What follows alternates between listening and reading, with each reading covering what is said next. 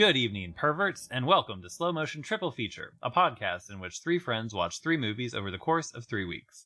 Each month, a different friend will select a different triple feature for their friends to enjoy and discuss. Slow Motion Triple Feature is one of the many fine podcasts brought to you by the American Friend Institute. I am your host, Mike Keller, and I am joined today by my good friends Kit and Andrew. Tonight, we're continuing Mike's Creepy Peepers triple feature with 1984's Body Double, directed by Brian De Palma and starring Craig Wasson, Greg Henry, a deliciously bony Melanie Griffith, and the scintillating, sophisticated, green-eyed goddess Deborah Shelton. All right. Well, we watched Body Double. Andrew, had you seen Body Double before? Yes, I have, Mike. Okay. Mm-hmm. Do you remember the first time you saw Body Double, or have you seen it a lot? Or I do remember the first time I saw Body Double. It was a few years ago when I was getting really heavily into De Palma. I had just watched, Dressed to Kill, Band of the Paradise, Sisters, a bunch of others. And I was. It was a very fun movie. I think it's fun to see De Palma kind of grow, I think, as kind of technology permits. You know, Dressed to Kill has like some famous sequences. Specifically, there's a foot chase kind of through the museum, I think you recall. And then in this movie, it's fun to kind of see him do that again, but with like Steadicam, and just it's more dynamic, and I don't know, it's cool to see that. Mm-hmm. Yeah, definitely. It builds on. Yeah, it is fun to watch it all like chronologically and watch how he just kind of builds on everything. Absolutely. Kit, had you seen Body Double before? No. You have like wanted me to watch it for a long time. Yeah, this is kind of one of the movies that's like the impetus for the podcast. It's like finally get Kit to watch Body Double, or I think you had one of those. You wanted us to watch The Red Shoes. Mm-hmm. So what'd you think? Who are we asking? You. I mean, I guess it's an open question. Well, I'll get to it eventually. So. I liked it. I feel like I need to see it like a bunch more times, maybe. But there's this weird thing, like it kind of goes to what we were just talking about me liking bad stuff. Sometimes, like in my head, Brian De Palma is like a classy director. You know, I don't really like the word classy, but he goes with like Scorsese and Godfather Boy and those guys of like guys who make, and sometimes in my mind I'm like, okay, this is going to be a good movie, but it's not going to be fun. But Brian De Palma movies are like super fun, super duper lowbrow in a way. Like he's not a fancy guy. He's just like really, really, really good at what he does. And so every time, I mean, from all of the Brian De Palma movies we watch, I'm sort of like maybe not super hyped to start them, but then it's like the opening frame. I'm like, oh yeah, I keep forgetting this guy's like very fun and kind of and like pulpy and nasty. Yeah, and cool, and basically makes movies like a guy who just really likes movies. And so yeah, it was very fun. I kind of feel like if I was a director, which I don't really think I could ever be, but this is the kind of movie I would make where it would be like, I really like Vertigo and Rear Window and stuff, and so I'm just gonna like do those movies, like but like kind of a step farther or something, or like I'm going to make those movies as a guy who's seen those movies. And everyone in the movie is going to kind of act like people who have also seen those movies. And I think that's what I would do. That's kind of, I feel like, what I do in music. And so if I were to do movies, that's probably what I would do. I would just want to like remake the movies that I like, but mash them up in a weird way or something. And so, yeah. It was very fun. And I love that guy. I don't know his name. The guy who's in Gilmore Girls and all the like Amy Sherman Palladino projects. Like I've never seen him in a real movie before, and he just like his face is so evil. Yeah, and Greg Henry is his name. I don't know why he doesn't really. I don't know. It seems like he's not really in movies anymore. Like I only ever see him in Amy Sherman Palladino stuff. And he's always in very fun. De Palma things. But yeah, he is. He pops up from time to time. He doesn't really age, so I feel like yeah. Every time I see him, he's like the same person. But he's in Payback with Mel Gibson. He's like the bad guy, and then he's in he did like an episode of Firefly. He's in Slither, James Gunn's movie. A couple other things. Yes. Oh, yes. Yeah, I like him. Yeah, he's great. Mm-hmm. I agree. Well, good. I'm glad you enjoyed the film. I guess I had seen the film before many times. I watched it the first time probably 5 or 6 years ago, and this, I think, along with Dress to Kill, was like when I started realizing how much, basically when I started getting into De Palma, and then it was like Blowout and everything. Kind of rewatching some stuff, and I think I like this movie. This might be my personal favorite De Palma. I wouldn't say that this is the best, like objectively or anything, but I really like so much about this movie that it just feels like I had my own little pleasant dream of Los Angeles in the 80s and like woke up from every time I finish this, it's like you're waking up from a very cool, pleasant dream. Well, it's doing a lot, like this movie does so much. It's like kind of smearing it's the voyeurism thing, but then it's like voyeurism, but it's also voyeurism specifically in movies. And then like movies and reality are kind of like smeared together, but then we also know we're watching a movie. It's a lot. It's a lot of stuff. In a good way. Yeah. But it's like, to me, this is, I think, this is one of his most ambitious movies, I think. Because there's so, like, the plot is fairly simple, I think, but the actual execution is insane. Like, just the sequences, like, the whole, like, where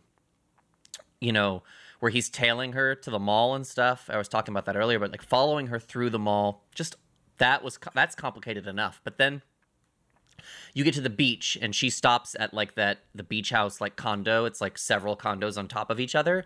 And just like, just like the stage, like, or the blocking in that scene where he's standing from the beach and he's watching the beach house. And it's like, there's 4 floors, one on top of the other. And there's like, love that.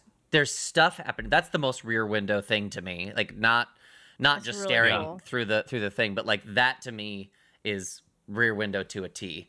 And it's incredible and it's beautiful to watch, just all of the things that are happening, and just to have that sense of geography and the spatial awareness is I think absolutely stunning. So I think this movie is very easy. It'd be very easy for someone to watch it and kind of think of it as smut, but it'd be unfortunate for those people, I think, because first of all, that's all very intentional, and I think a bit tongue in cheek, especially just thinking back to like totally, like Blowout came out 3 years before this, and compared to that, it's like that's a very austere movie, I would say,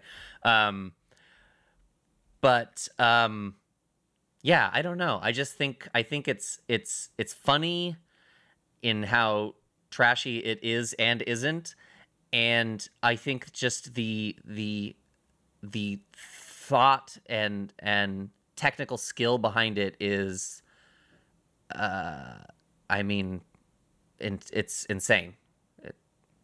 Yeah. Well, yeah, and on that note of the tongue-in-cheek nature of kind of the smuttiness, but like this, so he got a lot of shit for this movie, but he also got a lot of shit before this for Dress to Kill and for Scarface. And so, like, to me, and this is jumping to the end, I suppose, but like the scene of the end credits where it's just a naked lady standing there getting, bitten by a vampire and blood goes down the body doubles, like, huge breasts that are all wet and stuff. But it's not like he's both making fun of cheap exploitation, but not necessarily in a mean way, not like in a condescending way, but he's making fun of that. And he's also making fun of the critics who are like, it's like, oh, sex and violence, like how, it's like, here, I bet you'll stay through these credits, won't you? It's like, you can just feel that he's, I don't know, not even like a mean-spirited type of laughing at the critics or anything, but just like, it's just a joke. Like, it's very funny. It's also a very cool end credit sequence, but it's also very funny. It's very cool, yeah. What kind of fire he was under, like, in the, I don't know, the Hollywood press or whatever. Well, I don't personally think that this movie is violent. Like, there's a lot of, I mean, it's the subject matter is violent. It's like people being attacked and stuff, but it's like there's nothing to me gory about it at all. I mean, the implication of a drill being used to kill someone is pretty hardcore, but like we don't see anything. And then it's also not, I don't find it sexy. Now, that could be partially because of the kinds of bodies that people apparently were all about in the 80s. But I think it's more that everything, all the sex in the movie is so like performative and sort of like fantastical and like dreamlike in a way, but like not a sexy dream, but like a bizarre, weird dream that like I don't find that lady doing that dance like sexy. I'm more just like, what the fuck is going on here? And, like, and then consider that like the porn movie shoot, like the set scene where he goes from auditioning seamlessly to being in the porn movie / music video or whatever the fuck it is. And you don't, it takes a minute to get your bearings. I mean, you kind of you figure it out because of the juxtaposition with the previous scene, but like they don't shoot it like there's a film crew there, and you don't see a film crew until the very end. And I think that ties into what you're saying, is that like even like the quote unquote sexy moments outside of that they're not really that sexy. They're like fake movie equally sexy. Disorienting. It's like, you know what it is? Even like when they come out of the tunnel and they're kissing, I'm like, this is like nobody would ever do that. And that shot is also insane because I believe that it's in front of a screen. I think that's a rear projected. Yeah. Really? I think Oh. I don't think they're on location anymore, which I think is interesting. It looks like it for sure. It's very fantastical. Well, and that's from Vertigo as well, don't they? Yeah. Isn't that how it goes in Vertigo when they're in the room? They're in that hotel or the kind of the cheap apartment. Is that right, Kit? I think so. Is it? Yeah. Like it's when I'm blanking on her name. Kim. The actress from Vertigo. Novak. Kim Novak. Yeah.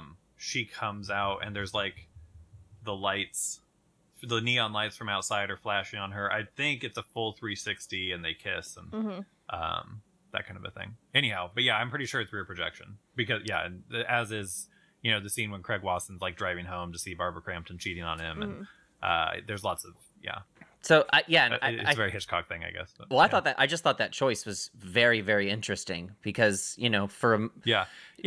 It's and it reminded me, I thought of like Eyes Wide Shut with like Tom Cruise kind of walking through the streets when he's really just on a treadmill. So there's this interesting. It's very similar to that because that movie's not sexy either, even though there's like naked people in it the whole time. It's like there's always something like threatening and bizarre about, which doesn't preclude something being sexy. But I think in both these movies, you're like something's not right here the whole time. I think it goes back and forth a lot. I think because I do find some of it erotic, and then it very quickly will move into like you're saying, observing like, oh, there's like a screen behind them, or but I also think like that kiss in particular, like it's sort of like a big swell of emotion, or it's like romantic. Yeah, it's more romantic. Yeah, but it's like in a way that like an old Hollywood movie is romantic, not necessarily in a way where it's like, this is how I envision my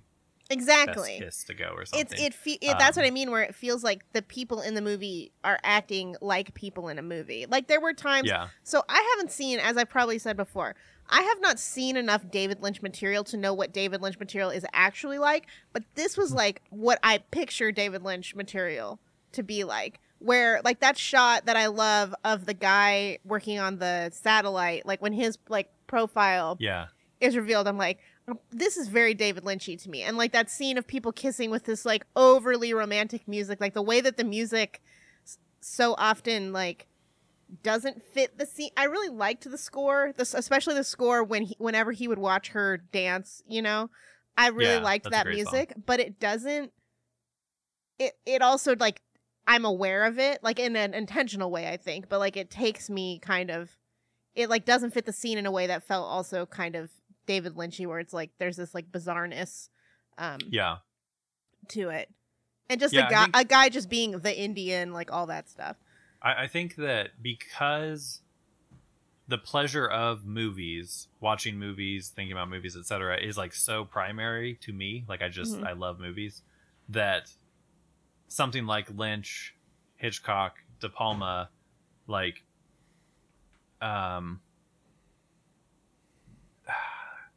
they do flip between, I guess, kind of a realism and then just this really exaggerated kind of cinema, like you're watching a movie, you know, kind of thing. But I think that I could see how that would throw some viewers out. But I think that for me, it's like all like variations, or all like layers of things that I'm enjoying. So like when something sexy goes into, they're pulling away, and it's the end of the Frankie Goes to Hollywood video, and Melanie Griffith is standing there, and like then they show the camera crew or whatever. Like, yeah, like I could see how that would throw some people, and they'd be like, "What is this? Like, why am I supposed to, like, what are these characters doing? Why are they acting like that?" But like, as it moves through all those kind of layers or something, I think that like, I guess that was so bizarre, and I loved it because it's like, because I went and pulled up the actual video, and like for that song. And it's like the same girl behind the bar with the weird mohawk. Like, I think it's the same lady, or it's a lady trying to look exactly like the lady in the video. And it's just like, what? What a weird, like, why did he do that? I mean, I like it. And it's the way that it, like, collapses. Because it's like a real song with a music video that's a lot like this, but not exactly the same. And the actual band is in the movie making their video. Like, what is going on here? And then it becomes like, a porno when he's supposed to be. Yeah. But so it's like, that's what's odd, is like, why when he's supposed to be, he's going to audition for a porno, and then it cuts to him being in this music video, which then turns into a porno. So it's like, does De Palma? I mean, I know he doesn't, but you wonder, like, does he think that that's how a porno would be, like, where there's like a big musical sequence or something? Well, and like I was almost like, well, maybe this isn't a music video shoot. Maybe this is like just like a really good. This is just what a porno set is like. Is that there's like a band, right? Like, yeah, it was very strange. And it was supposed to be a porno set. Like, I don't think that it said at any point like, we're making a music video, and then it switched. Like, it was just like that was what the porno was that they were making for whatever reason, right? But then was Frankie Goes to Hollywood in it? In well, I don't know. I mean, that's what's confusing about it, is it does go from like, we know that he's there to make a porn, then they appear to be making a music video, but then, I mean, the way that music video, and I actually did not watch the actual like Frankie Goes to Hollywood one, but I know they're similar.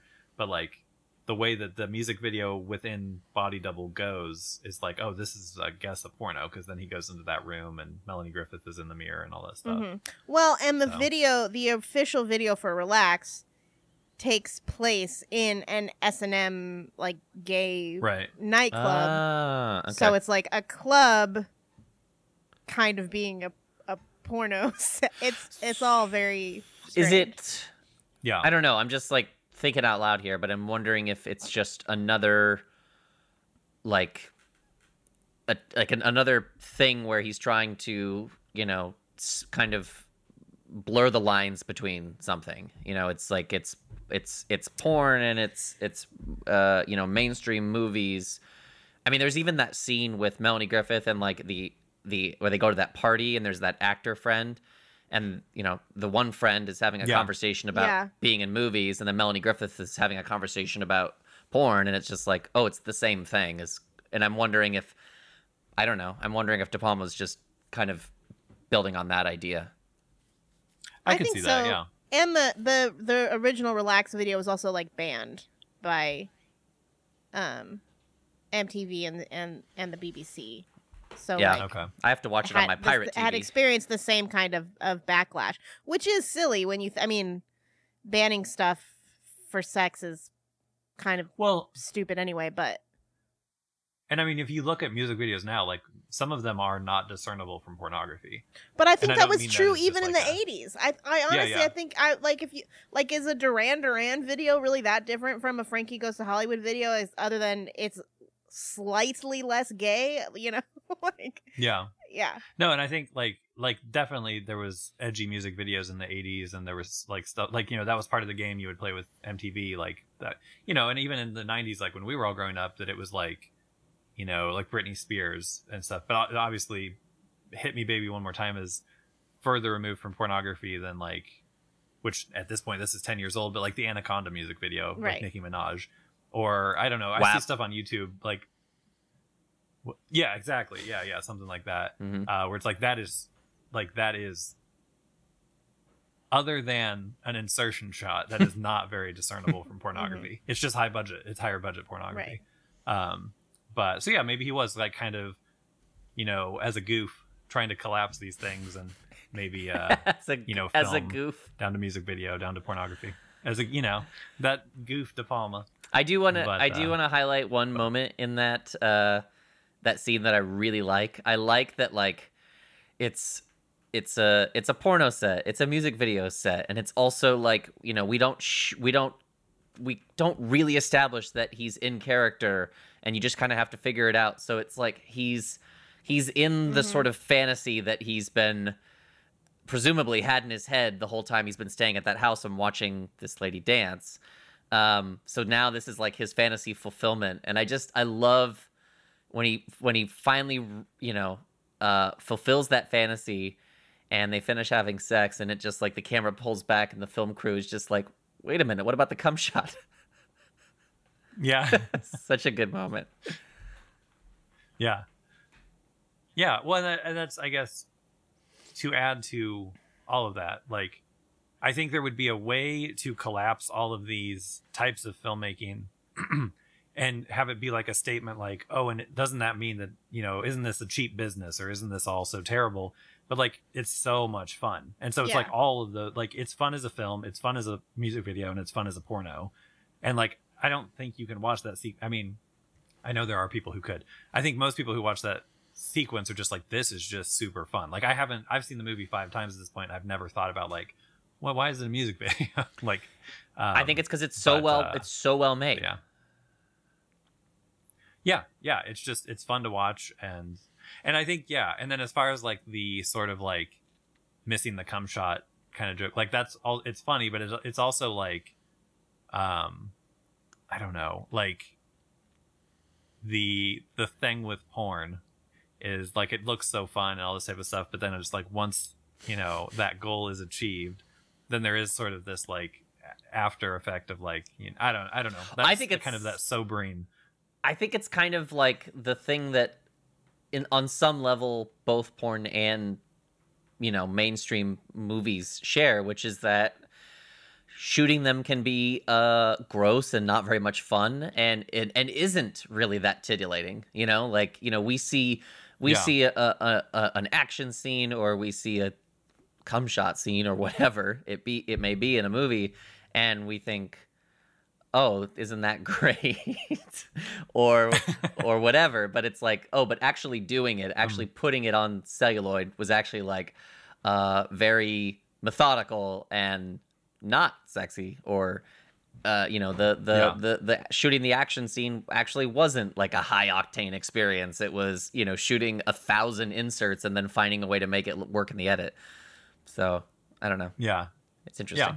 Which, you know, that's, you know, echoes of Blowout too, where like oh, it's not so fun after all, or something. But I love it. I love seeing these little bits of like process that are like worked into the movie. I think are in many of his movies, at least. I think it's a very cool thing, and I think it makes his movies very personal. Yeah. I guess we talked about the mall scene briefly. That, I think, is kind of the aside from the Frankie Goes to Hollywood bit, I think the mall scene and the drill scene are probably the most noteworthy. Or like at least like it's the most famous for that type of stuff. We already kind of talked about the mall scene. Yeah, again, that mall scene. There's another wide shot like before we get to the beach house. We're at the mall, and it's like it's a wide of the mall, and it's like an MC Escher picture or whatever. Like it's just like all the escalators and people going up and down, and I absolutely love that. Like that's the shit. Like I want that printed on my wall. It's so gorgeous to look at. Yeah. Yeah. That guy is so bad at sneaking. That's one of my notes. I said this dude is a terrible tail. He's so bad. I kind of thought like, and maybe it kind of is, because it turns out she like knows he's following her. But I was like, this must be part of his setup, that like everyone, like she's totally aware, or like he's being led to, you know, to see, which he is. So I'm glad it kind of worked out that way, but it's like, boy, this dude is so bad at this. And I while that was happening, like I was also kind of wondering to myself, is this like another like thing where it's like a movie within a movie? You know, it's like yeah. Like I think about like when people whisper in movies and there's like bad guys like right around the corner or 4 feet away, and it's like, you guys are talking at almost full volume, but you're just doing it like this. So I wonder if it's kind of like that. When he takes her underwear out of the garbage, it's like she's like it's in full view. He could turn his body so that she couldn't see him doing it. It's just like, wow, it's wild. He just like when she's on the phone and he like just like casually walks to the next phone over and just holds the phone to his ear, and then soon as and doesn't say anything, and then as soon as she walks away, he's like, "Okay, gotta go, bye."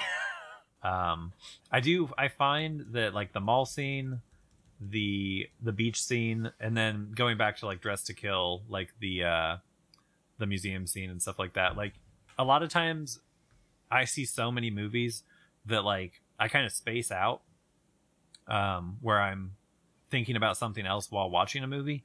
And I find that like with those scenes in particular, like as I was watching Body Double, like there were times where you like, I don't space out. It's like I'm like just, but I am sort of like in a trance watching these things happen. So it's like you're saying, the scene where he like pulls the underpants out of the trash, or when he's doing such a bad job tailing her, like it doesn't really like my rational mind is not like seeing these things. Like I'm kind of just going along for the ride. Like, I don't know, not in a bad way. And I don't think it's like, I'm not saying like you have to turn your brain off to enjoy it or that type of thing, but it's like just something about the filmmaking or even maybe the music in some ways, like you kind of just get in this trance where you're just watching things move. And another thing about all of those scenes is there's so little dialogue.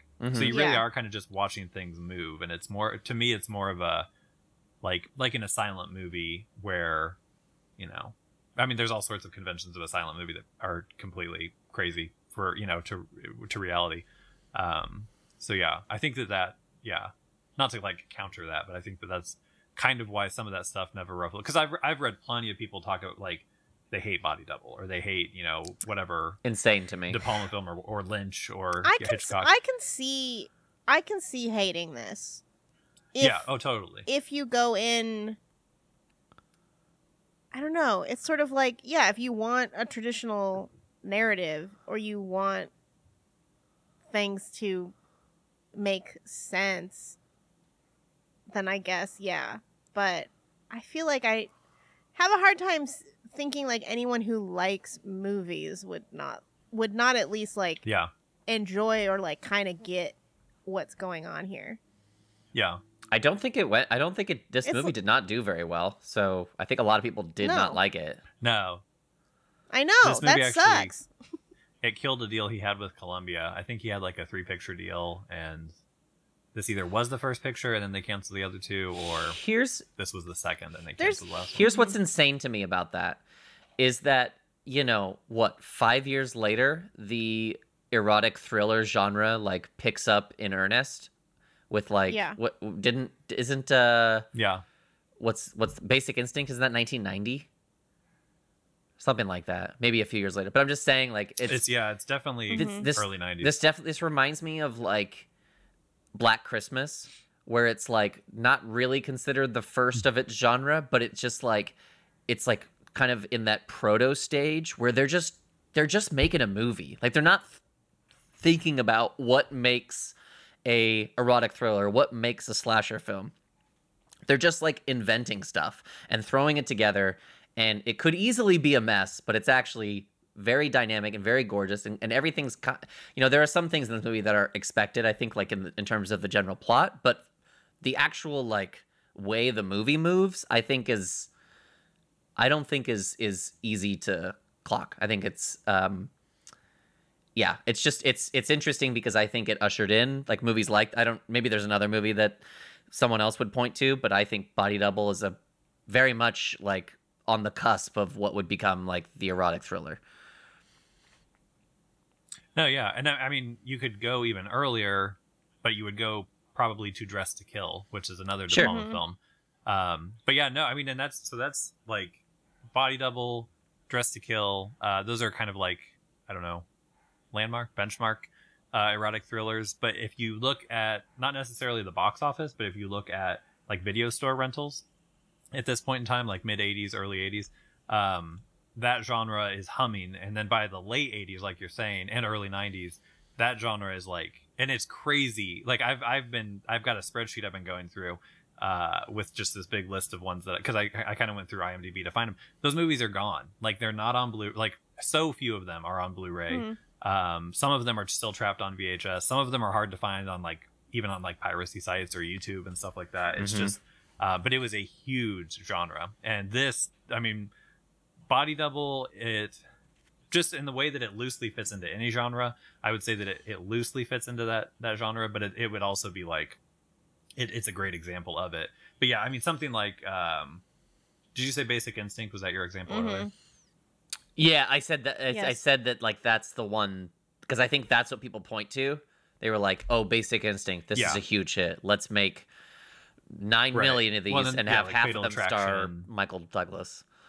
Yeah, yeah. Body Heat was another big one that I think was 80. I think that was earlier. Body Heat was 80s. Yeah.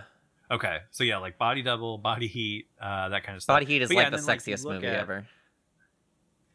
This is the VHS cover. I love it. And like, who's not gonna truly who's not gonna rent that? Like, it isn't, and it's not in the movie at all. But it's an incredible cover. But yeah, no, this is definitely like a lot of erotic thriller language or tropes or something come out of which is just pulling from also, porn, really. Kind of, yeah. I mean, it's mixing low budget horror and low budget erotica pornography. But I think the genre it's itself, cool genre. Yeah, it is a cool genre. But the genre itself is like, it's like, hey, let's give people the closest thing we can give them to porn, and that way they don't have to say they saw porn. That's what it feels like to me. Right. Well, yeah, and that way you can still get it into a Blockbuster. Right. You can still get it into a mom and pop shop that might not have, big asses 13. I mean, they'll carry, you can see, plain as day, you can see Michael Douglas's balls fully lit up in Disclosure. And if I told you I'm watching a movie with some guy's balls in it, what do you think? People are going to think you're watching a porno. You can see That's correct. Bruce Willis's dinger in Color of Night. See, I'm not talking about dingers, Kit. Oh yeah, I'm talking about balls. Balls. Okay. Yeah, that's in my opinion. He's a scrotum man. That's the next level, is seeing the balls. I've been wanting to watch Disclosure. Isn't that the one with like the VR sequence of like looking through files or something? Yeah, it's like 5 minutes of the movie. I think so. It's a Michael Crichton. It's screenplay at least. I've seen it novel many times as a young boy. Yeah. Yeah. This is why you're always constantly talking about Michael Douglas's ball sack. Yeah. It's a very uncomfortable movie to watch. Oh. Anyway. Going back to like how his movies are despised, like, because Blowout, I think we all agree, one of the most perfect films ever. Yeah. Like, just Probably if we, I mean, I think it's very high on the American Friend Institute list, but I think if we were to redo that list, it would probably move up even higher. Mm-hmm. Yeah. Really, really, really great movie. Nobody likes it. Nobody gives a Kills shit. John Travolta's career for some fucking reason. And I just think, I don't know, I feel like Brian De Palma, it's weird because he got a lot of chances to make movies in spite of how often people were like mad at him about the movies he was making. And I mean, he had like very early successes. He's not excessive with budgets, like but I feel like in spite of being, he's such a weird character because it's like, in spite of being a very mainstream director, I think he makes movies in a very rock and roll way. Oh, no yeah. matter how big a star he's working with, like he puts his weird friends in it. He does strange fourth wall breaking things. But it's like this mix of everybody wanting him to just like, why won't you just make a fucking normal movie like the rest of us? But then also, like, he's so fucking good that they have to just keep letting him make them and and do what he wants. It's like this frustration or something that he's not more ordinary. Or, like, I find it strange watching this movie that this was considered, that we ever were like, this movie has too much sex in it. Like, Yeah. that's so weird. I think that's... It's I don't know. really strange.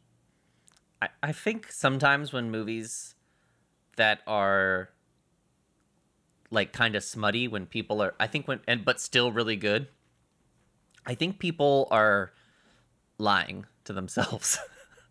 I think it's this sort of... I mean, I certainly think it's more about the person, yeah. Yeah.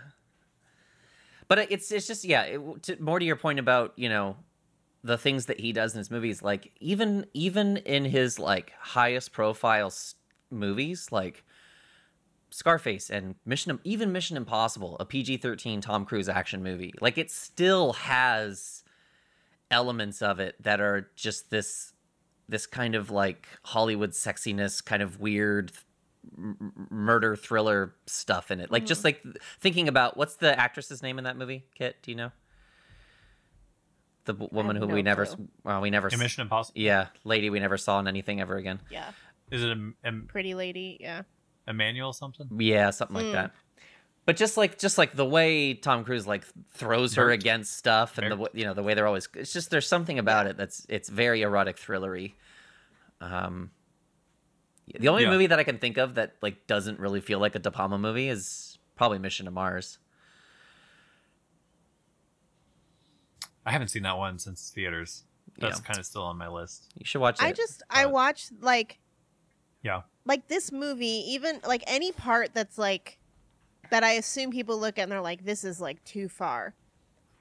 It's not as if, it's similar to Hitchcock. The things that like people got mad at Hitchcock for, it's like, he's not celebrating that. Like he's showing you, we're not like watching this guy spy on the lady and being like, this is a cool guy right here, and it's cool that he's doing this. Like, he's a fucking creep, and the movie seems aware that he's being a fucking weirdo and a creep.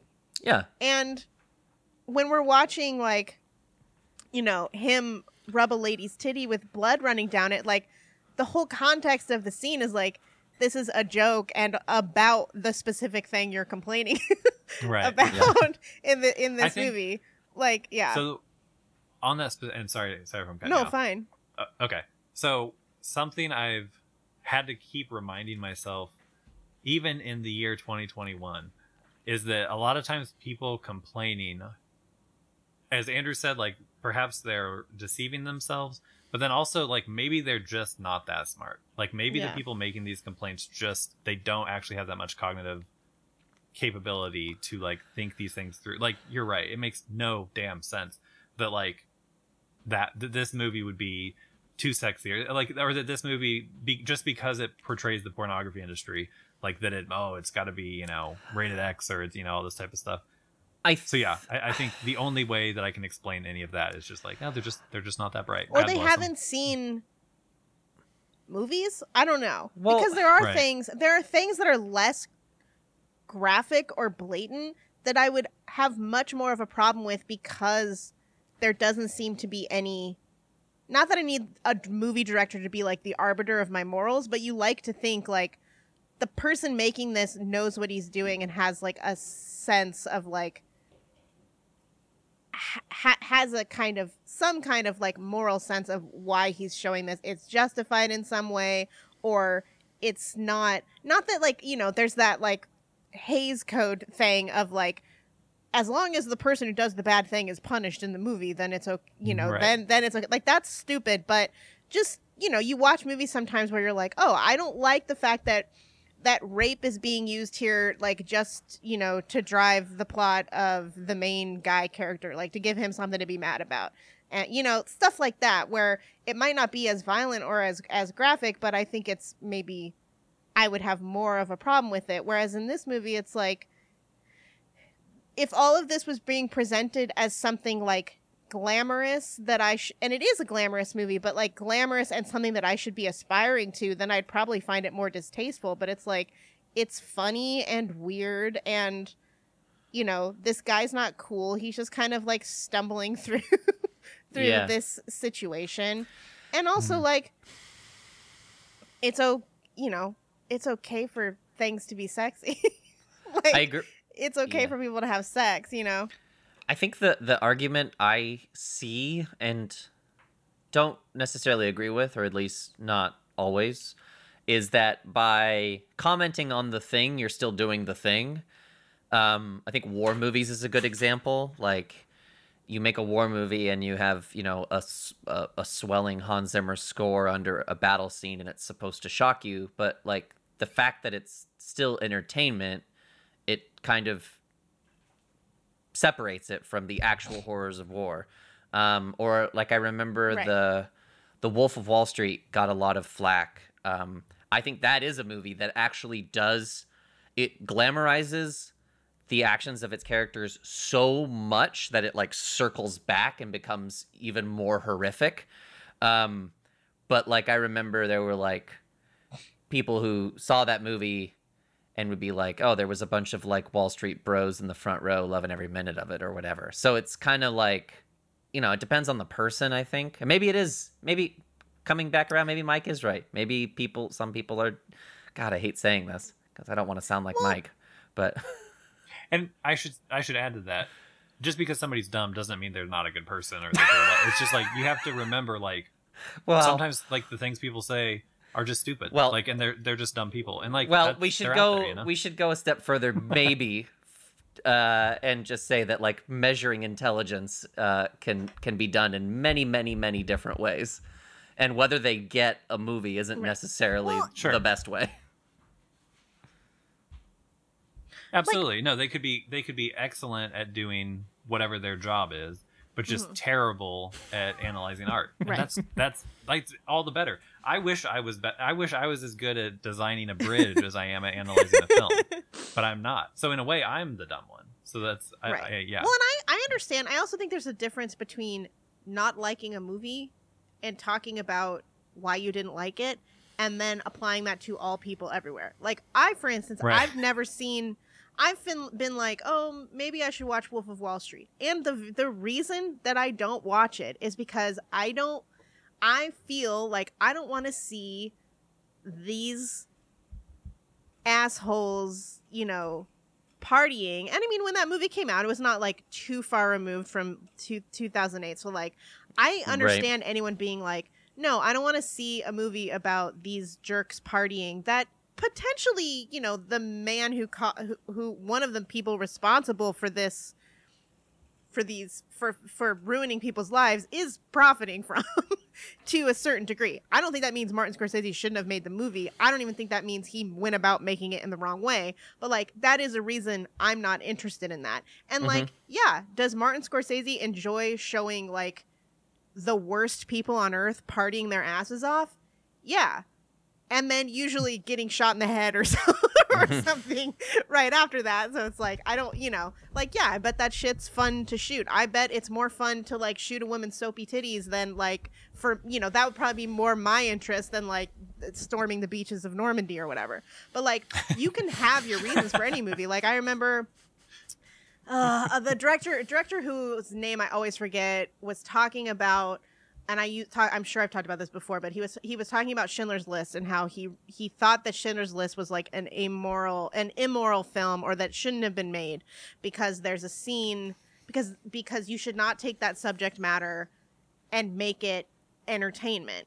And he specifically pointed out a scene in the gas chamber where you don't know if water or gas is going to come out of the shower heads. And the feeling that the audience is having there is a pleasurable kind of suspense akin to like what Hitchcock is doing. And to him, that felt wrong. And it's like, I don't think he's wrong. But does that mean that you just can't make movies about the Holocaust? Maybe, according to that morality. But I don't think that's something. I think that's something that can be debated, but not something that everyone has to agree on. And I think someone can watch Body Double and be like, I don't know, it just felt like an excuse to like show naked women's asses the whole time, and then it's like this weird. The movie doesn't really justify it. That's fine, but I think it's weird to be like Brian De Palma. You know, we should like boycott Brian De Palma or something because of that, instead of acknowledging like, no, I can see that there is a very talented and thoughtful person behind what I'm seeing, but I still don't really like what I'm seeing or think it's the best use of his talent or whatever. Yeah. So one scene in Body Double, I think the most controversial scene in Body Double was the drill scene. So it's less for sex and more for violence in this particular thing. So I know, like, I think starting with Dress to Kill, there were big protests. Well, Dress to Kill was controversial because people felt that it portrayed, I might be doing this wrong, but transvestites or transsexuals in a negative way. Like Cruising, people were worried that they were going to think all gay people were psychotic, type of thing. With Dress to Kill, it was kind of the similar kind of uproar, like they're going to think the transsexuals are. I think that kind of holds today to some degree. And I think it's with that movie, it's hard because, when you put something into art, it becomes a representation. And I do think that maybe, I love that movie, but I do think maybe it could be my understanding of that world that is not lining up with the movie, or it could be that I feel that De Palma's understanding of that world isn't really, but I don't think he's commenting on anything.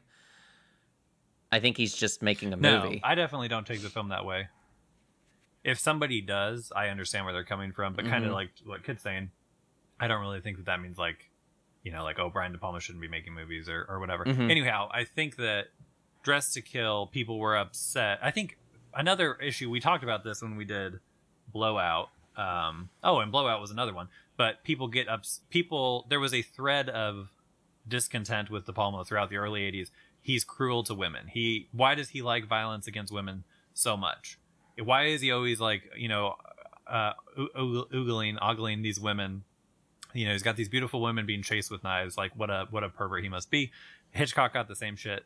So it's like, I think the drill scene in this is much like the end credits is sort of not even just a wink, but it's just like it is a joke on those type of complaints. Yeah. I think the drill scene is like, you want over the top violence against women. Here you go. And it's not necessarily that it's super gory and like her guts are spilling everywhere, but like it's a very disturbing way to die. Yeah, and it makes no sense. So like that's what's that? That's such a terrible way to kill somebody. Yeah. As the movie shows, it's very complicated. Yeah. But the way that it's shot is like, I mean, there's the joke of him kind of wagging the drill between his from behind between his legs, so it's like his dick, and then there's all these shots of like her frightened face, and but I love that sequence. It's great, but like he's obviously playing with the violence against women. And I don't think that's. I mean, I think it's him, but it's also us. Like, we make these complaints, but it's like, well, we want to see it though, because we keep seeing it. We keep choosing to. Sure. Yeah. But what's interesting is that they don't. Like, Body Double wasn't a big hit in spite of the uproar, Like, so like Friday the 13th, which is totally, I mean, eventually it's self-aware. But Friday the 13th is not violence against women and men or whatever.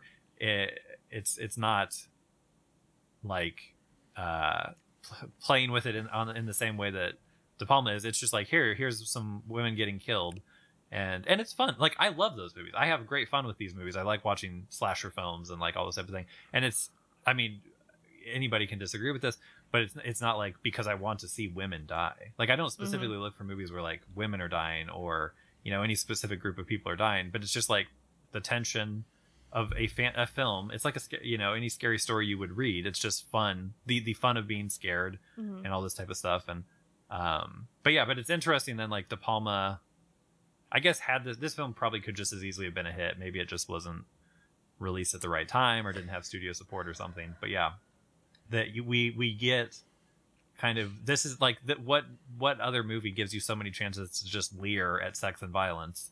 I mean, there's plenty of others, I suppose. But people didn't turn out for this one. So I think it's interesting. And I don't think it's because it was too cheeky. I just think it was, Kit said earlier, why is this movie not a huge hit at the time? Why isn't it, like a classic or whatever, regularly cited as a classic? It's a cult classic, but it's, anyways, sorry, I'm kind of rambling. No, what I just want to say, what I think is interesting about me is that, I just rewatched that scene real quick to make sure I was correct that it wasn't that gory, but I did kind of fast forward through the scary parts a little bit, and I was just thinking about how I think I'm like the best kind of person because I don't like seeing that stuff, but I will defend it being in movies. Yeah. That I'm like, I don't want to see a lady attacked with a drill, and I don't really think that's like fun to watch. Again, not because I think people who enjoy it are fucked up, but like I don't like it, but it freaks me out. But like, I think that's a dumb reason, like, not to think that a movie is actually bad. I think that's like stupid. Like, for that reason, like, because it's violent, it's bad. Like, because it shows scary stuff in it, That's the thing. It's just like, I mean, it applies to so much of life, like maybe particularly now, where like, just because you don't like something doesn't mean it's wrong for other people to like it. And doesn't mean you have to dedicate your life to trying to keep other people from liking it. Like, this can bother you for a particular reason. You can have a point. You can talk to your friends about it and say like, hey, here's my thinking about this, but without being like, this should be banned or this guy should never make a movie again. Yeah. That's how the world works right now, though. Yeah. Yeah. It's a weird moment. Mm-hmm. Anyhow, since you're rewatching that scene, one of my notes was, so I think that scene, I love that scene, the drill scene. I do think it's erotic. I think it's funny. I think it's scary. But I particularly noted the image with the drill coming through the ceiling. That rules. While the white dog is attacking him and snarling, and then blood starts to kind of splash around the room, is like, and the dog's like teeth are like exposed and it's like biting on his arm and stuff. Like, it's kind of reminded me of like that moment in The Ring, the Gore Verbinski one where the horse like it gets spooked and it jumps off the boat, and then the boat like has its horn, like that.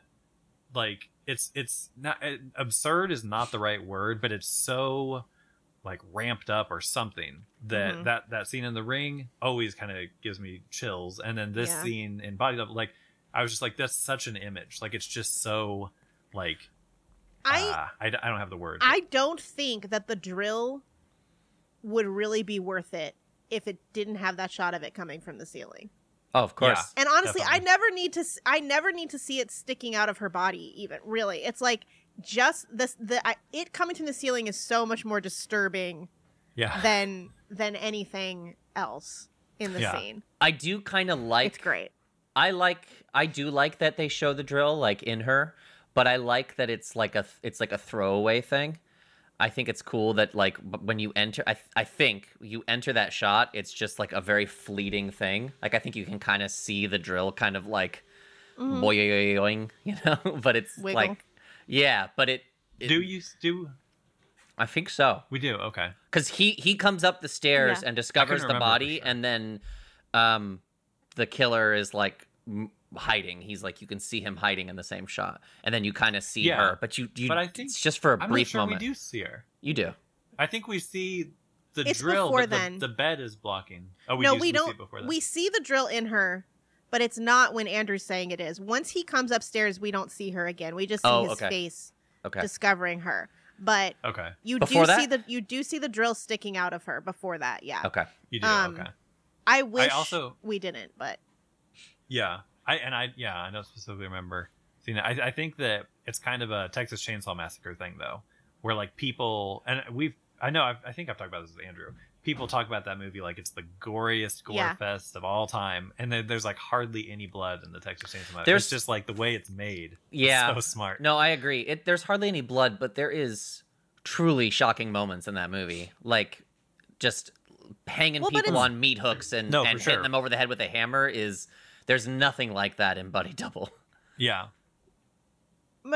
I think No, I no, think no, it's true, similar. I think it's similar. I mean, the horse thing you're talking about, like I'll never watch The Ring again, specifically because that scene scared me was so disturbing. But it's also gorgeous. Like it's so Mhm. Yeah. stunning. That horse, like it's like in slow mo, like jumping off the shit. Like it's crazy beautiful.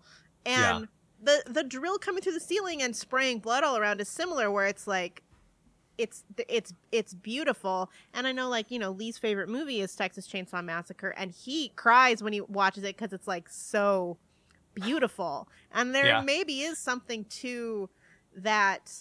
Like, I remember, I mean, one of the images that freaks me out the most is Carrie after her mother has died, like that, like shot of her kind of hanging there. And it's like, the beauty is what like helps it stick in my mind Mhm. so well, like the aesthetic of it. So, you know, maybe all of that implied violence is like way more effective, because a drill just sticking out of a lady, like you probably could make that pretty, but it's sort of, I mean, it's pretty goofy. Like we're literally talking about the drill possibly like boing like in Right. her body. So like it kind of moves it out of the realm of scary, whereas just knowing, just having to imagine what has happened for it to be coming through the ceiling now is much more frightening. Yeah. Yeah. Ah, what a good movie. I love this movie. Let's see. What else? Do you guys have any? I've got more notes, but I don't know. Is there anything you guys want to, a bit you wanted to discuss or anything? I just have a few I kind didn't of. take any notes, Oh, okay. but I do Wow. have things. I have just This like from the woman who had a novel about the Snyder Cut. yeah. I know. I have just like rando, kind of like little stragglers, Yeah, go basically. for it. Let's Okay. see. I love when he's watching her like try on underwear at the boutique or whatever, because you can't try on underwear at any Yeah. store ever.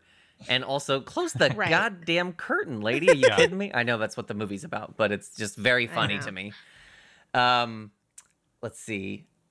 I think it's a really fun moment when he goes to save her when Sam starts choking her with the phone cord, because he's like a half mile away and like up a super steep hill, and it's just like Yeah.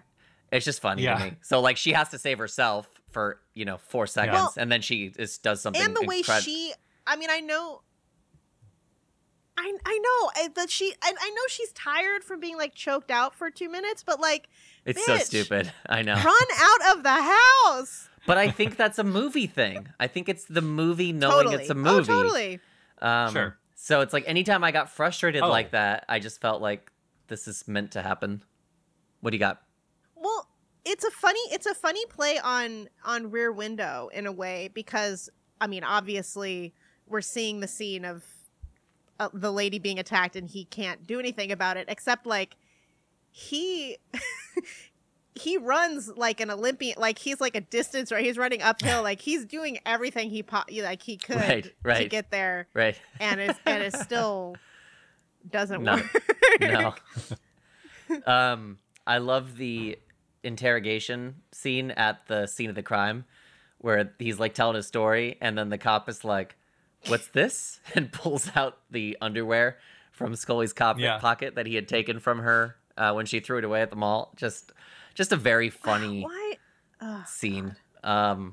The porn ad is hilarious. It's just like a commercial for porn, and it's like it's Yeah. it's again Oh, it's like it's so it's funny. Yeah. the movie doing its thing, where it's like a regular movie trailer in that you've got like the quotes from the critics popping up. It's playing it presumably prime time or something like that, but it's for a porno, which I thought was funny. It was funny. So yesterday, I watched on YouTube. So I watched this movie last night, but then earlier in the day, I had just watched this like 5-minute video that I guess it was New Line. Whoever made the Child's Play film, the Chucky. I think that's So New Line. it was a 5-minute thing. Like, okay, New Line, yeah. That they had sent out to like video store owners. And it was Chucky being like, "Hey, it's me, Chucky. Here's why you want to buy my film. It'll move this many units in your first quarter." And like, but it's like, it was made kind of in that same style as like the porno. It's like, Holly Body is gonna, or Holly Does Hollywood will be, the hit of the, I don't know. So it was, just funny for me going from that to that yesterday. It's just funny a different time. thinking about. It also reminds me of how like, a big part of the porn, industry, at least at that time, was kind of mimicking the mainstream film industry. It's like we've got it's all the same sex stuff, but like, oh, here's a plot, and they had in porn theaters were like a thing, which blows my mind to think about. You're walking down the street and there's the Regal Cineplex and then the Triple X Cineplex. So yeah, I don't know. I think that's interesting. What else? Oh, I think that was Brian De Palma in the mirror when they show the film crew. I think he's seated behind the camera in the Frankie Goes to Hollywood? Oh. Or is that what it is? Yeah. Yeah, in that scene. Is it? Okay. I think so. I like compared pictures of him in the Oh, cool. I 80s. didn't notice guys- that. Go ahead. Sorry. No, go ahead. That's it. Okay. Sorry. I was going to ask if you know who the guy he was auditioning for, who we only see from behind. Does anyone know who that is? His voice sounded familiar. I didn't recognize him, no. I don't know either. I just was wondering if that was like a Easter egg as well. Oh, yeah, not that I know. I have a question about the ending. I think the ending it has a weird moment for me, and I'm wondering if I missed something. So he catches up with Sam, Okay. and he gets thrown into the hole and starts to be buried. And I love going from there to like in his mind in the film set, and it's like this immersion sort of replaying the first moments of the movie, and him kind of pushing through his fear or whatever. I think is very cool. But then after that, Sam goes into the water or whatever. Melanie Griffith wakes up. She doesn't remember being hit in the head by this weirdo dude. She just sees him standing there, and so he's been made a witness. Like, that's what the movie's about, is him turning him into the witness, but then he's sort of inadvertently turned her into the witness.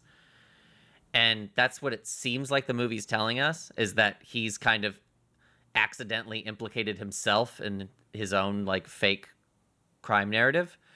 But then we cut and he's on set and he's making a movie, and it just seems to brush past that. And then Melanie Griffith is there too with him. So they're presumably together at that point. Do you understand like the disconnect that I'm failing to kind of like connect these pieces? Okay.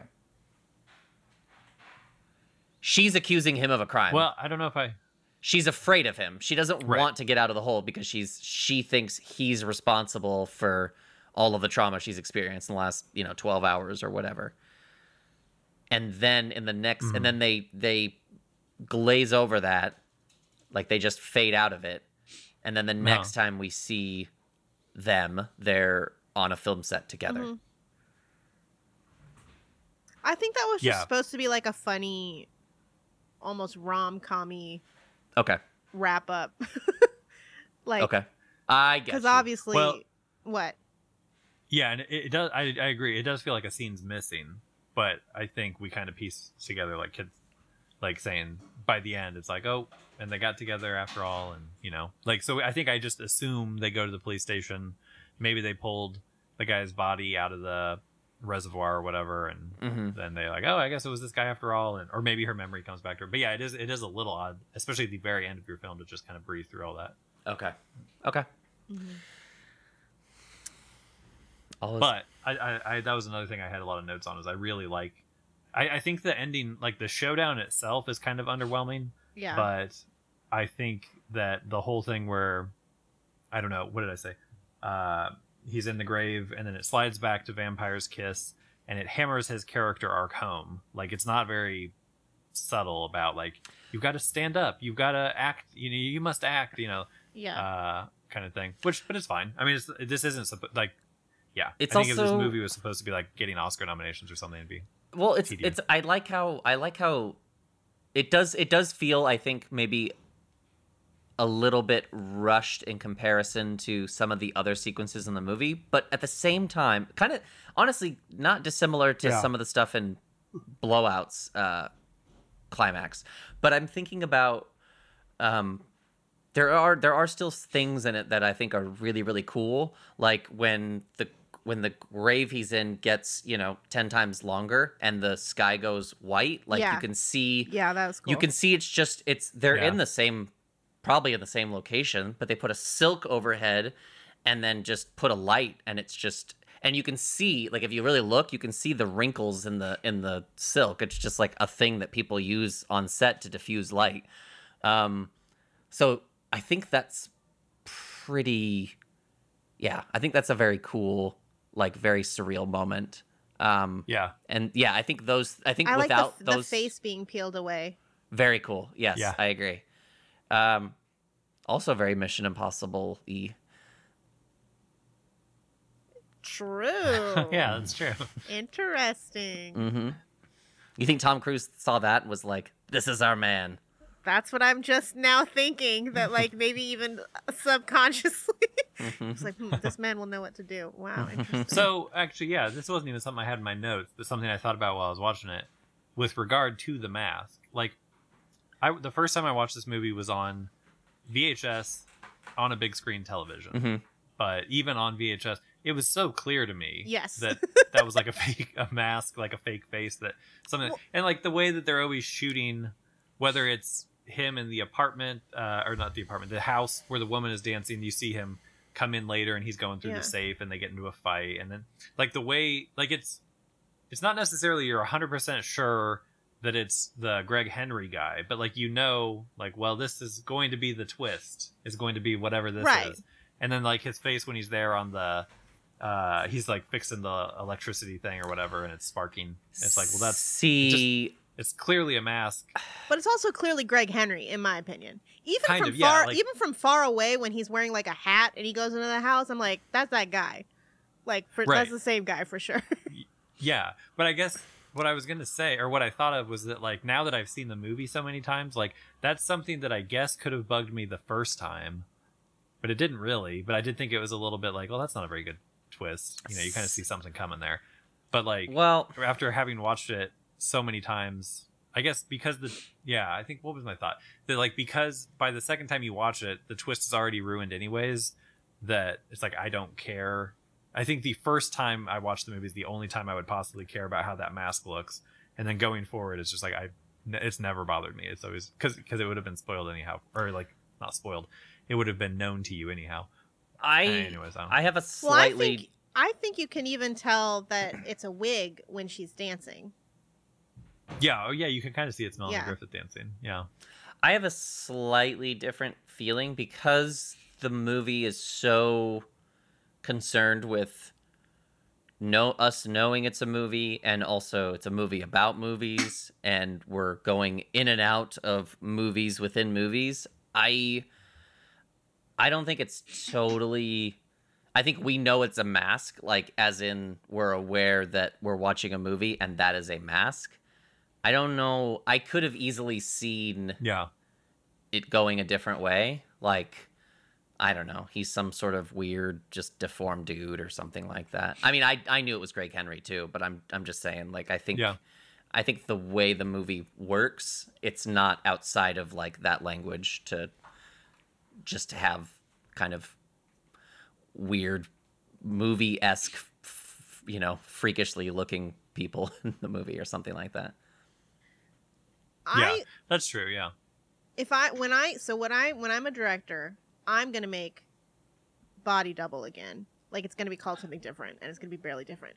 But what I'm gonna do is, okay, so they have that tattoo, that stupid tattoo on Holly's butt of Holly, and and that's supposed to be a thing that goes like, oh wait, this elegant lady in the Hollywood Hills has a like sort of penis looking tattoo on her butt, and like, oh, that's how we know it's the same guy.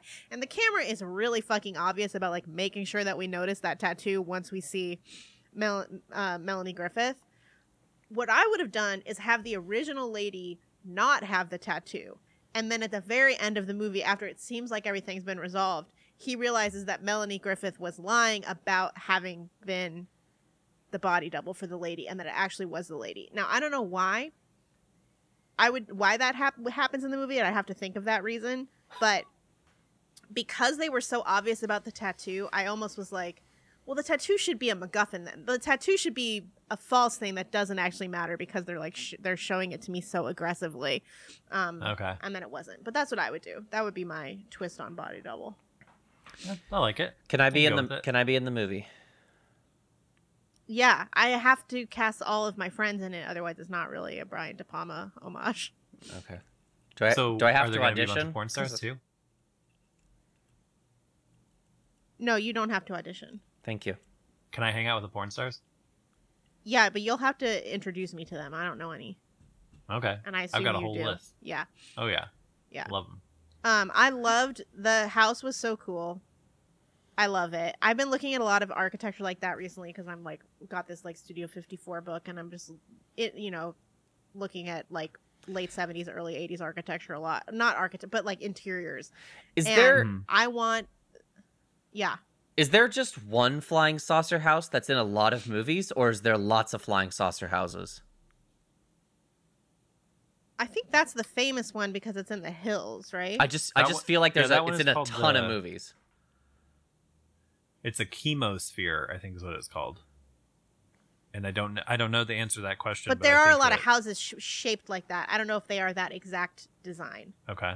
I also love that telescope. That telescope is so gorgeous. Telescope? And I want cool. telescope. That telescope. It's like so. I like that it doesn't have to be super long. Like it's that. Like would that actually work? Could you have like a shorty telescope like that? That's so cool. Of course, probably. There are telescopes like that. Yeah. I don't know. I guess yeah. It's like a lens. Yeah, there are telephoto lenses that are 8 Million Ways to Die. No. Have you seen it, Kit? Jeff Bridges. Really? Mm-hmm. That's a good movie.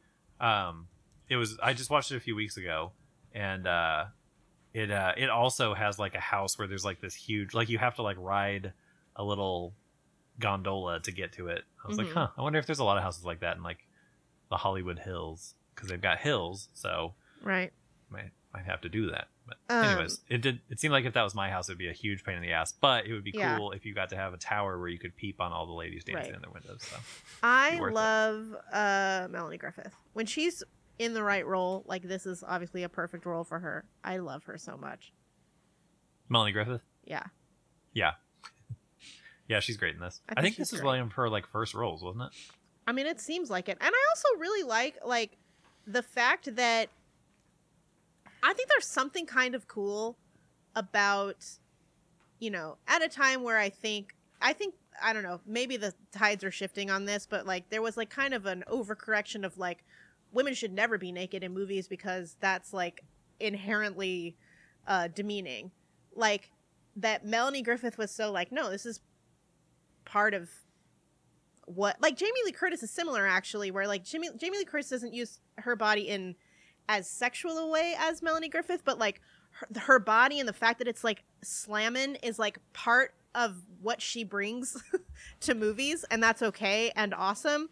And I think it's interesting that Dakota Johnson has like inherited that from her mom. Like Yeah. her body, she has this totally the same body as her mom, and her willingness to just like have a camera in her ass crack when it's necessary is like part of what has like made her career. I think personally, I think that's cool. We need like, you know, ladies with slamming bods in a movie sometimes. And I agree. that's really cool. I agree. Well said. She's Melanie Griffith is Tippi Hedren's daughter. Is that right? Yes. Okay. I think that's cool too. That Yeah. not only is there just like Dial M for Murder, Rear Window, Vertigo, but it's like he literally got Tippi Hedren's daughter to be in his movie. And I guess they were actually friends before this. Like it sounded, gosh, I can't remember. I watched the special features like a long time ago, but it sounded like she like semi-volunteered to do this role. Like she heard about it and she's like, well, Brian, I could do it, or something like that. I don't know. That's cool. But they like knew each other. He had worked with her husband, and then they were all like hanging out, and this came up, and he wanted to hire an actual pornographic actress. Porno actress. I always feel weird saying porno. Pornographic. But you said it like pornographic. you said like there's a you said it like there's a hyphen on either side of the O. Yeah. I'm reading off my script here. Pornographic, like the Bass-O-Matic. Mm-hmm. Yeah. Smell-O-Vision. Porn-O-matic. Yeah. I just watched Polyester this weekend with Odorama. I love that song, the Bill Murray song. Is that from Polyester, isn't it? Is that Bill Murray that sings it? Yeah. Oh, wow. I didn't place that at all. Is it really? Yeah. That's crazy. The best thing? Yeah. Yeah. At the end, I think that's the end credit song. That's crazy. I didn't know that. Yep. You know what was really weird? Okay, I think I had a point I was making. We were talking about, he wanted to cast an actual porn actress, but the studio would not let him. And so I think he was in this kind of mess of like, oh crap, who are we going to get to do this? And I think Melanie Griffith either was volunteered by her husband or herself volunteered during this conversation they were all having. But side note, and we can edit this out. So last Saturday, I watched Polyester for the first time in 12 years, something. And then I watched Day of the Dead, which for the first time. I'd actually never seen Day of the Dead.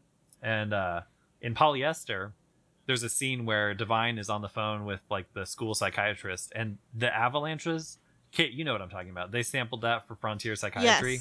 Yes. Where he's totally insane. Dexter is criminally insane. And I was like, oh, I didn't know that. I didn't know that sample came from Polyester. And then I was watching Day of the Dead, and right at the beginning, there's a fella who's he gets out of the silo, and he's like, they're looking for people that are still alive, and there's zombies coming towards them, and it's like, he's like, hello, and then there's like synth beneath it, like down. And I was like, holy shit, like Gorillaz sampled this. So like back to back, I had these movies where it's like, oh, that's where that sample came from. Anyways, we can cut that. But that's amazing. I was like, if I can tell anybody about this who will give a shit, it would be Andrew and Kit. That's super cool. And it's far too long to text. Okay. Did you have more little stragglers, Andrew? I've got a few little stragglers, but no, just my last one is that I like it when he walks into the casting director's office and he passes a guy who says who's like yelling at a receptionist who's like, I'm not just a stunt cock, I'm an actor. I think that's a great line. Yeah. And that's it. Those are my notes. Yes. Excellent. Yeah, there's a lot of humor in this that I think I don't always. It's not even that it's subtle, but I guess you're just not really expecting humor quite here, and then there's just a lot of stuff like that in here. Okay, I will go through mine real quick. Love that house. Love the dance. I love that song, the Pinot Donaggio. The whole score is very good, but that song, Telescope, is excellent. We talked about the drill scene. I like the tunnel scene, like from the beach. The whole thing at the beach is really cool. I agree. Like, yeah, you go from that house. You were talking about the multiple layers, or not house, I guess condo or motel or whatever. But then you go to the little beach tents, and they're kind of like hiding in those, and then you go to the tunnel, and it's all twisty, and he's claustrophobic and stuff, and very cool. Holly Body, when he's meeting with her, he's posing as the porn producer, and she's like, I won't do any S&M, I won't shave my pussy, and you can't come on my face. And I don't know, just, you know, what it like I said, I keep saying, it was a different time. The tunnel thing scene specifically reminded me of the Gene Spangler disappearance, which is like a woman who disappeared in Los Angeles, and like I think her purse was found with like the strap broken or something, and it was like Kirk Douglas was one of the people who was possibly implicated in her disappearance and everything. I don't know. I totally doubt what. Hello? We're here. Oh, okay. Yeah. Anyway, I don't know why, but just like seeing a purse in like Los Angeles that's like with the contents scattered everywhere, like made me think of that. And like I wouldn't necessarily put it past Brian De Palma to be referencing it. Yeah. No, I mean he made a whole movie, The Black Dahlia. Yeah, so. exactly.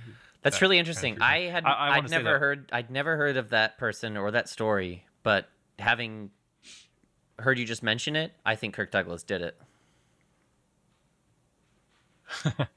I was going to say, I found it funny how Andrew was shocked to hear that Kirk Douglas could have been involved, and then apparently fell asleep for about 15 seconds. Yeah. No, so she had been, God, it was something like she had been working on a movie on a set. Yes, she had been working on a movie with Kirk Douglas, and when her purse was discovered, it included a note that said, Kirk, can't wait any longer, going to see Dr. Scott. It will work best this way while Mother is away. So probably about an abortion. Yeah. And Kirk Douglas, if I remember, I might be fucking this up because I haven't seen this for a while, but isn't he in The Fury, which De Palma made in the 70s? Yes. Yes. So he could very well have been aware of. So he's murdered people in movies. Very interesting. It's possible he murdered somebody in real life. Right. Who did he murder in movies? Oh, you mean? I don't know, just any movie that Kirk Douglas? Yeah, he killed somebody in a There's movie. also. I'm sure. Oh, yeah, that's true. Some good odds. Her disappearance has been connected to the potentially linked to the Black Dahlia murder as well as the person. A lot of people think the person who did that was a doctor. Very interesting. Anyway. Very interesting. Fascinating. This is why Kit's constant diet of true crime plays into the podcast. This is how it pays off in the podcast. Yes, because Hollywood is a fucking cesspool. Yeah. Here we go again. All right, so we got. I will be quick. Oh, when they're at Tower Records, which I love seeing that footage of Tower Records. That was so cool. Yeah. But there is a little Raiders of the Lost Ark kind of cardboard cutout thing hanging from the ceiling. Yep. And I know he's good friends with George Lucas, so I thought that was probably a little wink. I think Craig Wasson gets a lot of shit for this movie. That's granted to the extent that anybody's still slinging shit at Body Double. Yeah. But yeah, he's the lead. And I think this is actually a very good performance. Like, I've seen this now many, many times, and I think I think he is deliberately trying to channel some Jimmy Stewart. I think that there's some humor to that, and then there's some serious to that. And I think you also see, particularly when he kind of like breaks bad and he's like a private investigator in disguise as a porno producer, and he's investigating the case and stuff. You see him like, he still kind of keeps the Stewart stuff, but he kind of changes the way he's doing it. And I think it's all done really well. And, what am I trying to say? Like, it's not a performance that you would necessarily want out of the protagonist of the film you're watching, but that I think with what this movie is and everything that we know that this movie is doing and trying to do, I think it's actually a really good performance. Yeah. And I also think he plays a hapless boob very well, but I think people watch this, and from what I've read of some people talking about it, either contemporary reviews or even just people talking about it now, they're like, oh, they think that he is just that kind of a hapless guy, and they're like, I don't want, I think if you can get past, this isn't the protagonist you necessarily want, I think you can actually appreciate him, the protagonist, the character, and then I think you can also just appreciate the performance. I think it's really. I thought he was perfect. He's also just like super Brian De Palma-y. That's how every Brian De Palma protagonist is that I know of. Is there somebody who's like hapless, and ultimately not in control of the situation they're in at all, and then. In fact, this guy may be more effectual than some of the other ones because he does actually like kind of kill the guy at the end. But I also thought he was really good in the scenes where he was on set being an actor.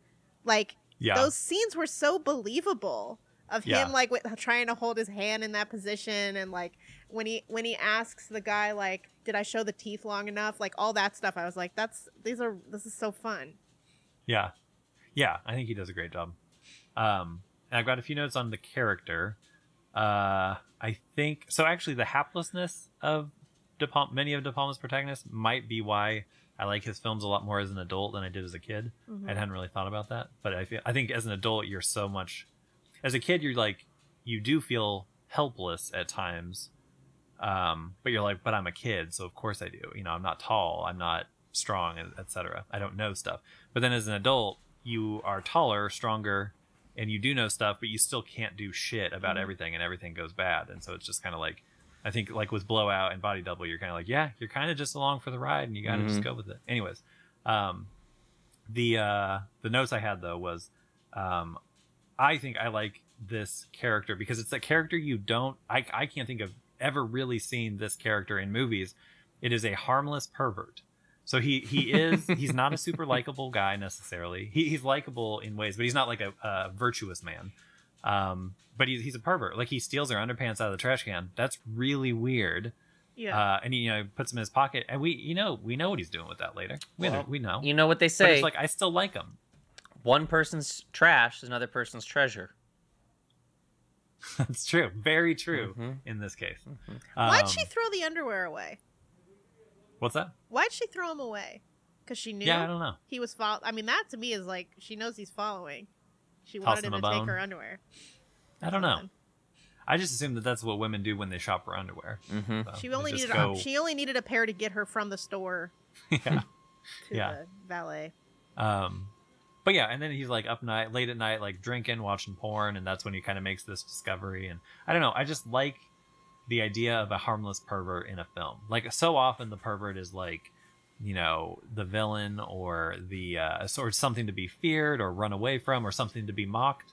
But here in Body Double, we have he's just a happy little guy. He just likes ladies. So I like that. I should also say that much like Eyes Wide Shut, I do think I like this movie better if almost the whole thing is a dream. Which I think it kind of. You kind of could look at it that way. Yeah. I mean, it definitely toys with that at the end. Yeah. Absolutely.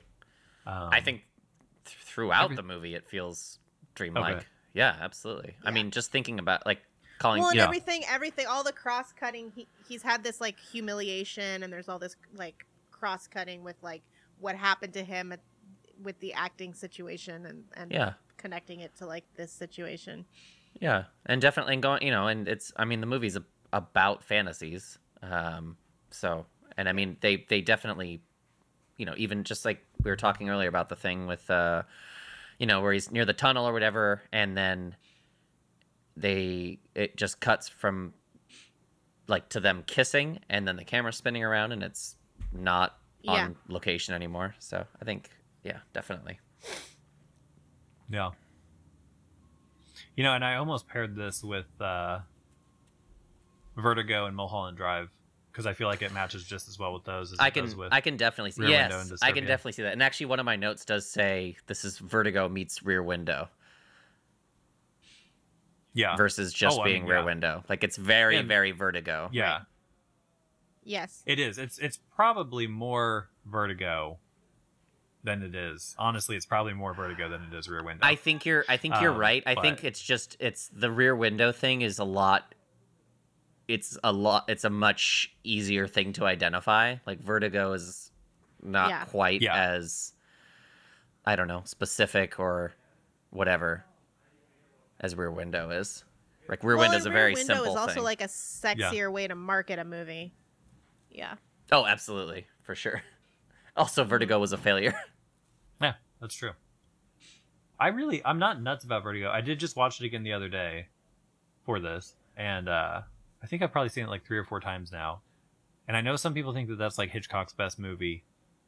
I think I'm starting to understand Vertigo better, but I don't.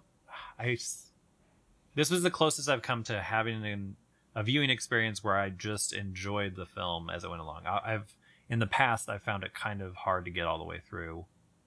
But this is, I don't know. I think I got into the vibe of it more this time. It is a good movie. It's obviously a great film, but like in terms of my personal enjoyment, I struggle more with Vertigo than like, Rear Window and that kind of stuff. I had just bullet points. I said I love Gloria Ravel's hair. It's beautiful in this. Mm-hmm.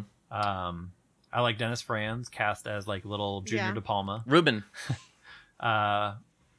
Is that what his name was? Yeah. Barbara Crampton as the wife. Lee and I were just talking about the other day how Barbara Crampton is still completely drop dead gorgeous, as she is in this film.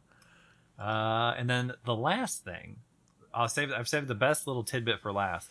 The dog in this film is also the dog from White Dog, Samuel Fuller's White Dog. That's cool. And yeah, and I'm sure that film used more than one dog, but De Palma said he saw White Dog and then he was like, "Get me that dog. That's a scary fucking dog. Like, get me that dog." And so they got him one of the dogs from White Dog. Because I was looking at that dog, I was like, "Oh, it's like the dog from White Dog." Yeah, it's the very same. I couldn't find his name though. I looked around, and it's very hard to Google White Dog name, like like body double. So the dog's name should be in the credits. Don't animals usually get credit in movies? I didn't look through the credits as I finished my Blu-ray. I was looking at it on IMDb and they didn't have it listed, but they did have the dogs listed for White Dog. And I clicked through the records for them, and none of them also had body double. So I don't know, but I'm pretty sure that's true. That was in the little booklet in the movie, the Blu-ray. Okay, that is our little stragglers, guys. It's time for the first time in many, many weeks for the Cruise Minute. I got some stuff. Russia's trying to beat Tom Cruise to space with the first movie in space. Pfft, typical Russians. Bastards. Tom Cruise turned 59. And it was her turn. And my favorite is there's a video of John Hamm on Fallon talking about the first time he met Tom Cruise. And he said we were at he was at Jimmy Kimmel's house, and they were all watching a football game, and there was like a rumor going around the room that Tom Cruise was going to come. And he was like, "There's no way Tom Cruise is coming to this stupid party." And then Tom Cruise came and he brought his mom. That's the whole story. I just think it's great. funny. Man, is Tom Cruise's mom still around? That's kind of... Apparently. I mean, I guess she must not be that old. He's only 50 something. 59. I can't picture 59. I can't picture Tom Cruise watching football. I can't picture Tom Cruise hanging out with Jimmy Kimmel, but maybe I have my own hangouts. Yeah. I can picture Jimmy Kimmel more easily than Jimmy Fallon. Yeah. Yeah. See, but I like Jimmy Fallon more than Jimmy Kimmel. It's not even that. I just think Yeah. that Jimmy Fallon and Tom Cruise would hate Jimmy Fallon. I feel I don't know. I hope No, I Tom don't Cruise. Tom Cruise wouldn't hate that lovable little clown. I don't know. Who cares? Anyways, did you have anything, Kit? No, it's not Tom Cruise related. I have a Hanks minute. I think I'm gonna watch Bonfire of the Vanities after this. Oh, nice. I've never seen that one. I've wanted to watch it forever, but I know it's not going to be good. I know it's considered There's a really whole bad. book about the making of Bonfire of the Vanities. Is the reason you're watching it? Is it that podcast? No, it's just because we just watched this, and then I was like, oh yeah, Melanie Griffith is in is also in Bonfire of the Vanities, and it's just I'm in a De Palma mood now, and Yeah. it's not a weird fit for him, but it is in the sense that I can imagine what kind of movie they wanted. And I can picture what kind of prestige thing they were after, and it's silly to think that Brian De Palma is going to do that for you. Yeah. But yeah. Yeah, no, I'd maybe, yeah, I'll try to watch that sometime. I'd like to watch it too. Yeah. There is a podcast. I think it's either TCM sponsored or it comes. I think it's TCM sponsored, but they're going through. There was a journalist who wrote a book about the making of Bonfire of the Vanities that people like. Probably more people have read the book than have seen the movie Right. because it just is an example of how a Hollywood disaster happens, I guess. But they're interviewing her about the book, but it's like one of those things where it's like a whole series of episodes that they're doing. That's interesting. Anyhow, I thought maybe that's why you're watching it. But yeah, well, a Hanks minute is not nothing. Right. So thank you, Kit. I got nothing for a cruise minute, but we will next week.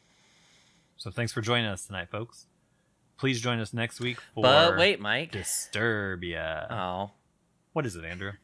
it doesn't. You ruined it.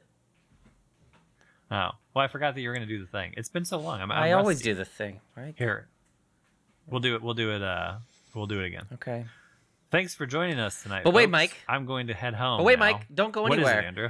Well, the listeners want to know, what are we going to be I've talking gotta go. about? Well, can you just hang on? Because we got to tell the good people what we're going to be talking about next week. Yes, you're right. I owe them that. Please join us next week for Disturbia with Shia LaBeouf. Isn't there LaBeouf. isn't there a song called Disturbia? Rihanna, yeah. Cool. There's a band called Disturbed. Oh, that's what I was thinking of. Yeah, probably. Okay. Slow motion triple feature was recorded in the blinds here. The cover, the poster for the film has a guy behind the blinds, and we recorded back here behind the guy. So I don't know where that was, but that's where we recorded. Special thanks to our producer Lee, the man in the booth, who makes us sound great. If you'd like to contact us, please do so at slowmotiontriple@gmail.com.